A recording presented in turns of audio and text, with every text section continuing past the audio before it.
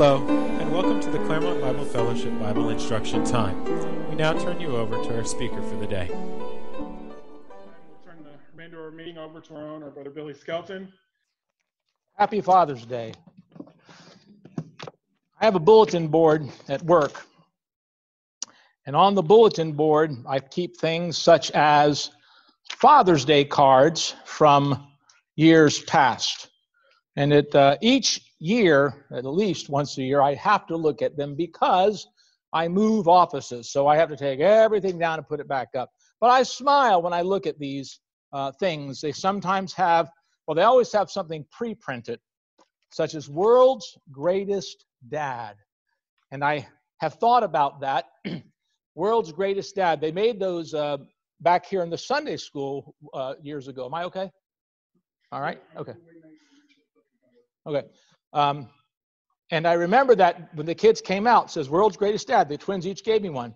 And then Elliot gave one to his dad. And I thought, well, wait a minute. Shouldn't his say World's Second Greatest Dad? Well, I mean, it's kind of implied if I'm the greatest, there couldn't be another. But we kind of smile at those things and ponder what it would be to be the greatest father ever. So when we think on this Father's Day of greatest father ever, let's see if I got to do the power thing, right, Andy? All right. All right. Greatest father ever. Maybe this picture comes to mind. Does anyone know who that is? Right. Fathers Knows Best. Robert Young as Jim Anderson. Now, it's a series that was on before my era, but I remember hearing the name of the show, Father Knows Best. Father was held in high esteem at that time. This is more in my era. Okay, does anyone know who that is? Tom Bosley. What show was he in? Happy Days. He was the father in the 50s, had all the answers, right?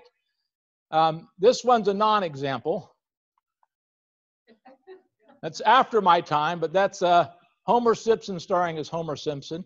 And I noticed that if you watched what Hollywood did with dads, a very disservice, didn't they?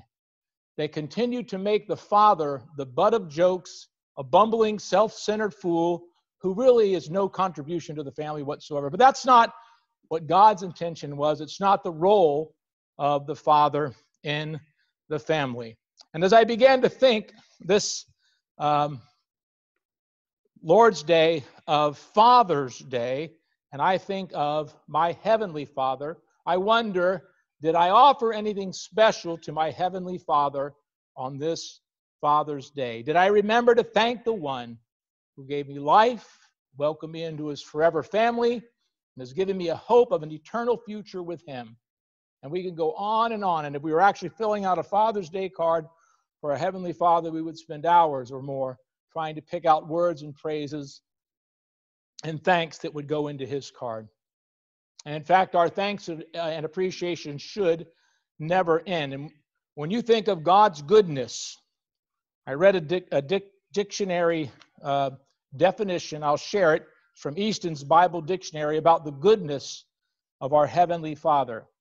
And it includes a perfection of his character, which he exercises towards his creatures according to their various circumstances and relations. And our brother Bob was reading out of Psalm 145 about God's loving kindness and tender mercy. We think of verses in 1 John chapter 4 that speak of God is love.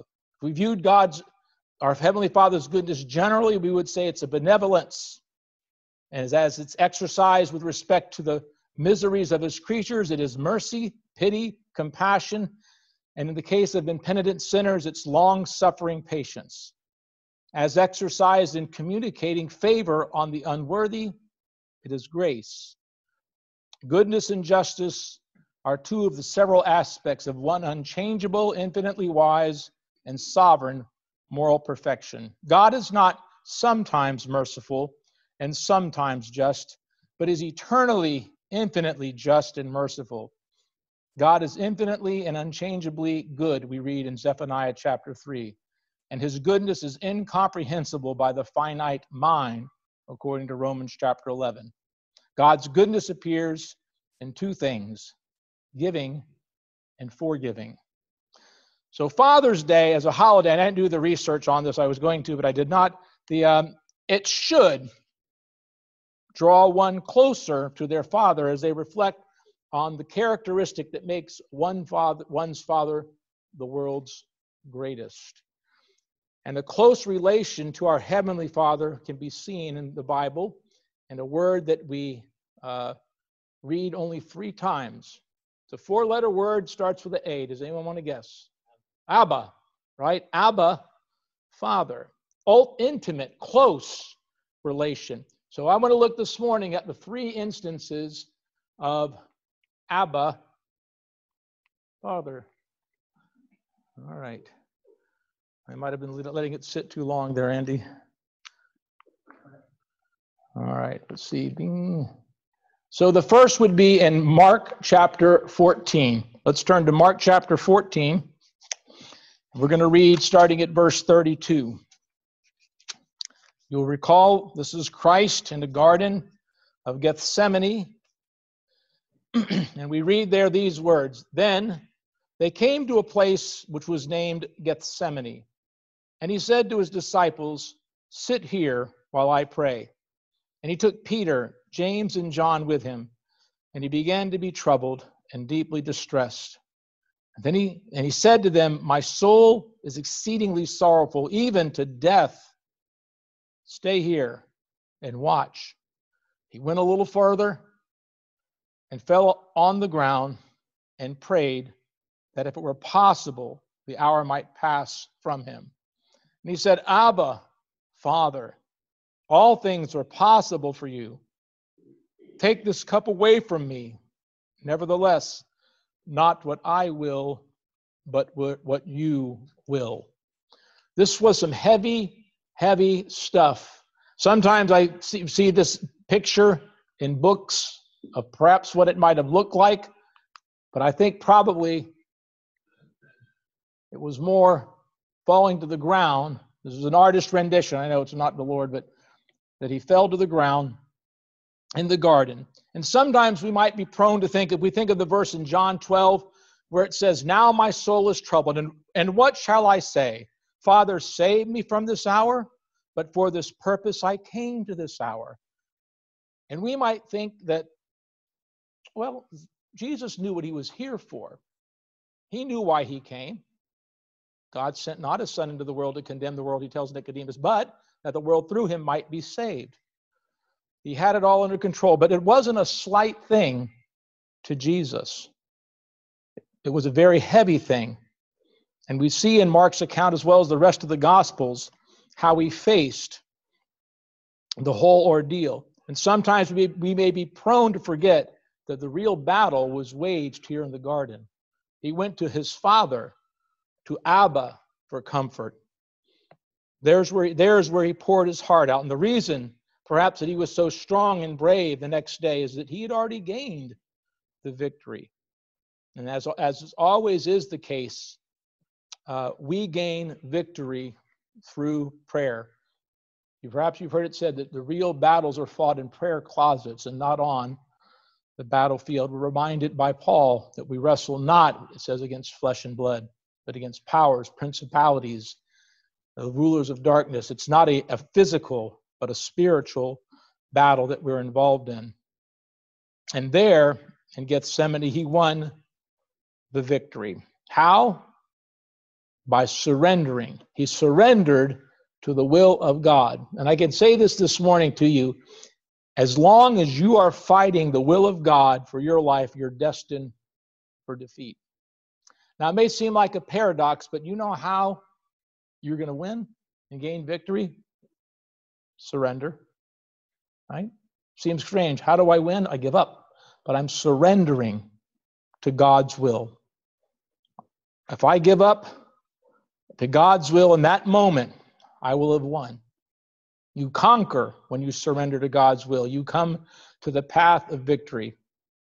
And that's the point that Christ came to when he surrendered himself to the will of God. Father, he said in verse number 36, all things are possible for you. Take away this cup from me. Many times we might pray that prayer. I even caught myself doing it this morning. Father, we know that all things are possible. Touch now, heal now. Father, Lord, we know that all things are possible with you. So this is what I want you to do. But oh, how wise it would be to complete the prayer as the Lord did. Say, nevertheless, not what I will, but what you will. If you have something in your life that needs victory, surrender it over to the Lord, and you'll experience real victory in your life. It's an illustration given about this I wanted to share with you. It says, years ago, a minister was called to the home of a widow whose teenage daughter was the apple of her eye. She told the preacher that at age 3, the girl had been very ill, and the doctors said she would die. The mother admitted that she had accused God of cruelty and had prayed that he spare her daughter. She told him she could never trust him again if he did not do as she asked. And God granted her request in spite of what the doctors had said. For the next 13 years, she was her mother's pride and joy. But then she began to associate with bad companions. At age 17, she got into real trouble and broke her mother's heart. The tragic end of the story was told to the minister by that weeping woman when he arrived at her home that day. My Janie is dead. She took her own life last night, and I found her in her room this morning. After several minutes of convulsive sobbing, she concluded, "Oh, Pastor, how I wish God had taken her when she was 3 years old. How I wish I could have yielded to God's will and had not insisted on having my own way." It's a difficult thing. We ask for things. We ask for them with pure motives, but the application here is that when you ask, surrender to God's will. Nevertheless, not what I will, but what you will. Romans chapter 8, that's the next occurrence of that term, Abba.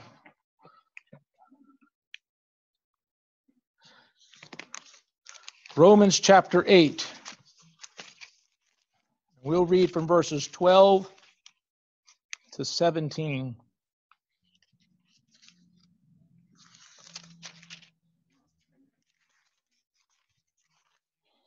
Therefore, brethren, we are debtors, not to the flesh, to live according to the flesh.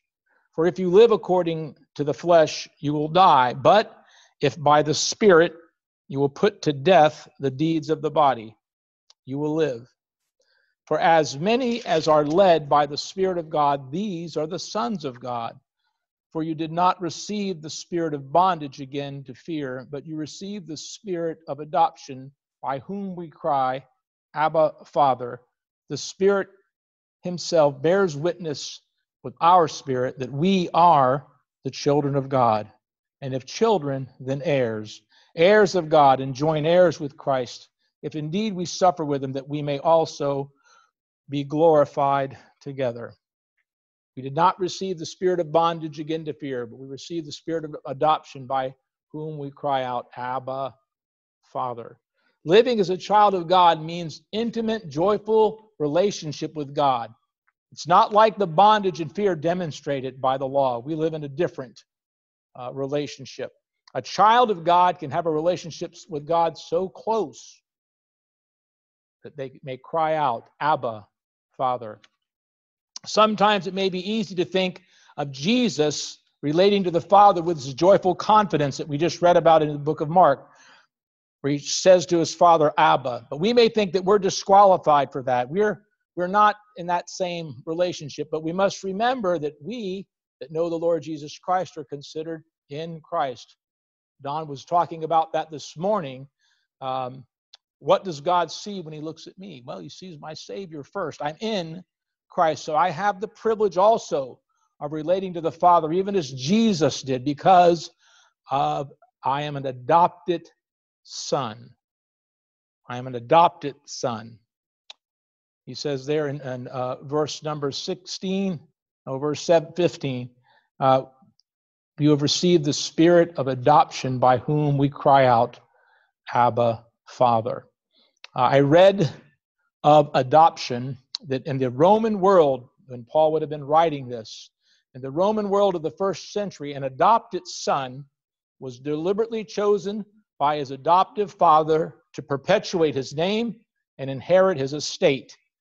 He was in no way inferior in status to a son born in the ordinary course of nature. All the same rights and privileges. And under Roman adoption, the life and standing of the adopted child changed completely. The adopted son lost all rights in his old family and gained all new rights in his new family. And what a picture. The old life of the adopted son was completely wiped out, with all its debts being canceled and nothing from his past counting against him anymore. We think about Paul's writing in chapter 5 and verse 17 of 2 Corinthians, that as adopted sons, we're new creations. Therefore, if anyone, he writes, is in Christ, he is a new creation. Old things have passed away, and behold, all things have become new. The last occurrence, I forgot to put the, that was adopting, is in the book of Galatians, chapter 4, and we'll read from the beginning of the chapter down to verse number 7.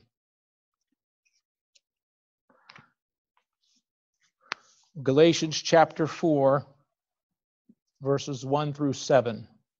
Now I say that the heir, as long as he is a child, does not differ at all from a slave, though he is master of all, but is under guardians and stewards until the time appointed by the Father. Even so, when we were children, we were in bondage under the elements of the world. But when the fullness of time had come, God sent forth his Son, born of a woman, born under the law, to redeem those who were under the law, that we might receive the adoption as sons. And because you are sons, God has lifted forth the Spirit of his Son into your hearts, crying, Abba, Father. Therefore you are no longer a slave, but a son. And if a son, then an heir of God through Christ. Here we see God as the Father, as a liberating Father. We'll look a little bit at this section. He says in verse number 4, but when the fullness of time had come. And the idea behind that phrase is that when the time was right, Jesus came in the right time of God's redemptive plan, when the world was perfectly prepared to receive the Messiah. I mentioned this morning about this passage, there are probably various things that you could say would be indicators of why it was the right time, why it was the appointed time. But one that probably the one that I feel strongest about is the prophecy of Daniel. 483 years had passed since he prophesied, and that time was drawing to a close. Messiah would come. So we see that God in his timetable, sometimes we lose sight of, but he does not, when the fullness of time had come. And it says in verse number 5, to redeem those who were under the law. This is what Jesus did. Because Jesus is God, he had the power and he had the resources to redeem us. Because Jesus is man, he has the right and the ability to redeem us. He came to purchase us out of the slave market. From our bondage to sin and the elements of the world, we have been redeemed. That, he says at the end of that verse, we might have the adoption as sons. You know, it would have been enough if Christ had died and rescued us out of the slave market. Our sins are forgiven. We're not going to have to pay the penalty for our sins. But God's work for us didn't end there. It says that we're then elevated to a place of sons and daughters by adoption, that we might receive the adoption as sons. Some have argued that while I'm a child of God and you're a child of God, and while there's truth to that we're all offspring of God, all created by God. Paul, when arguing in the Areopagus, he talked in Acts chapter 17, we're all the offspring of God, and that's true. But not every human being is a child of God in the sense of this close adoptive relationship. That's a different thing. As a matter of fact, if you think of it in that sense, the words that Jesus spoke to the Pharisees would have a little bit different weight, where he said, "Ye are of your father, the devil." So there are those who have this relationship with God, a closeness, adopted sons into God's family. But if you're ever baffled by the behavior of some, keep in mind, whose child are they? Oh, well, they're created by God, but who do they yield to? Who do they bow to? Of their father, the devil, who was a liar from the beginning. So sometimes you look at that and you can kind of start to understand why the evil that's being acted out. And there's a sense, when you think of this adoption, that it seems it's totally a totally unnecessary blessing that God has given in the course of salvation. It's a demonstration of his true love and deep love for us. You may be able to picture someone helping out, saving someone, rescuing them from certain death. I know my children just went through their lifeguard recertification. This is what they train. I know when I trained, Rebecca did the same thing. We train in case somebody is in need. We know what to do to save them from death, from drowning. However, if I rescued someone, I didn't then say, "Now come, I'm going to make you a part of my family." But that's what God did. God not only saved and rescued us out, he adopted us. He made us part of his family. Another thought there is that we receive the adoption of sons. We do not recover that adoption. And in this sense, we gain something in Jesus that's far greater than Adam ever had. Adam was never an adopted son of God in the way that believers are. So it would be mistaken for us to think of redemption as merely a restoration of what was lost in Adam. We're granted more in Jesus than Adam ever had. We can celebrate the sonship we have in Christ. He says there in verse number 6, because you are sons, God has sent forth the Spirit of his Son into your hearts, crying, Abba, Father. And it's fitting that those who are in fact sons have the Spirit of the Son in their heart. That gives us both the right and the ability to cry out, Abba, to God our Father, even as Jesus did. Our sonship is based on who we are in Jesus, but there are distinctions between our sonship and that of Jesus. John chapter 3 says of Jesus that he was the only begotten of the Father, right? Only begotten Son. So Jesus, his sonship makes him a son, or that makes him a son by his essential nature is the same as that of God. We are adopted sons and daughters of God, and we're made children not by our essential nature, but by a decree, a legal decree of God. It says in verse 7, therefore you are no longer a slave, but a son. And if a son, then an heir. What a beautiful progression. We start as being freed from the slave market of sin. And then we're brought into the family. We're made sons. And then they go one step further. He makes us heirs. An heir of God, it says at the end of that verse, through Christ. Our release from slavery, our sonship, the Spirit of Jesus in our hearts, and our status as heirs of God are all birthrights given to us in Christ Jesus. We receive them, as it says at the end of the verse, through Christ. These are some things that we should be living in and enjoying every day of our Christian life. Just as a closing or in conclusion, on this Father's Day, as we think about the Heavenly Father, may we celebrate the one who comforts and the one who has adopted us out of the slave market and liberates us from the slavery of sin. Let's close in a word of prayer.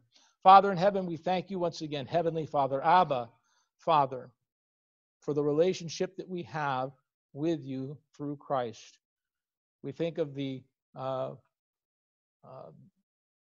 words, Father, of the hymn,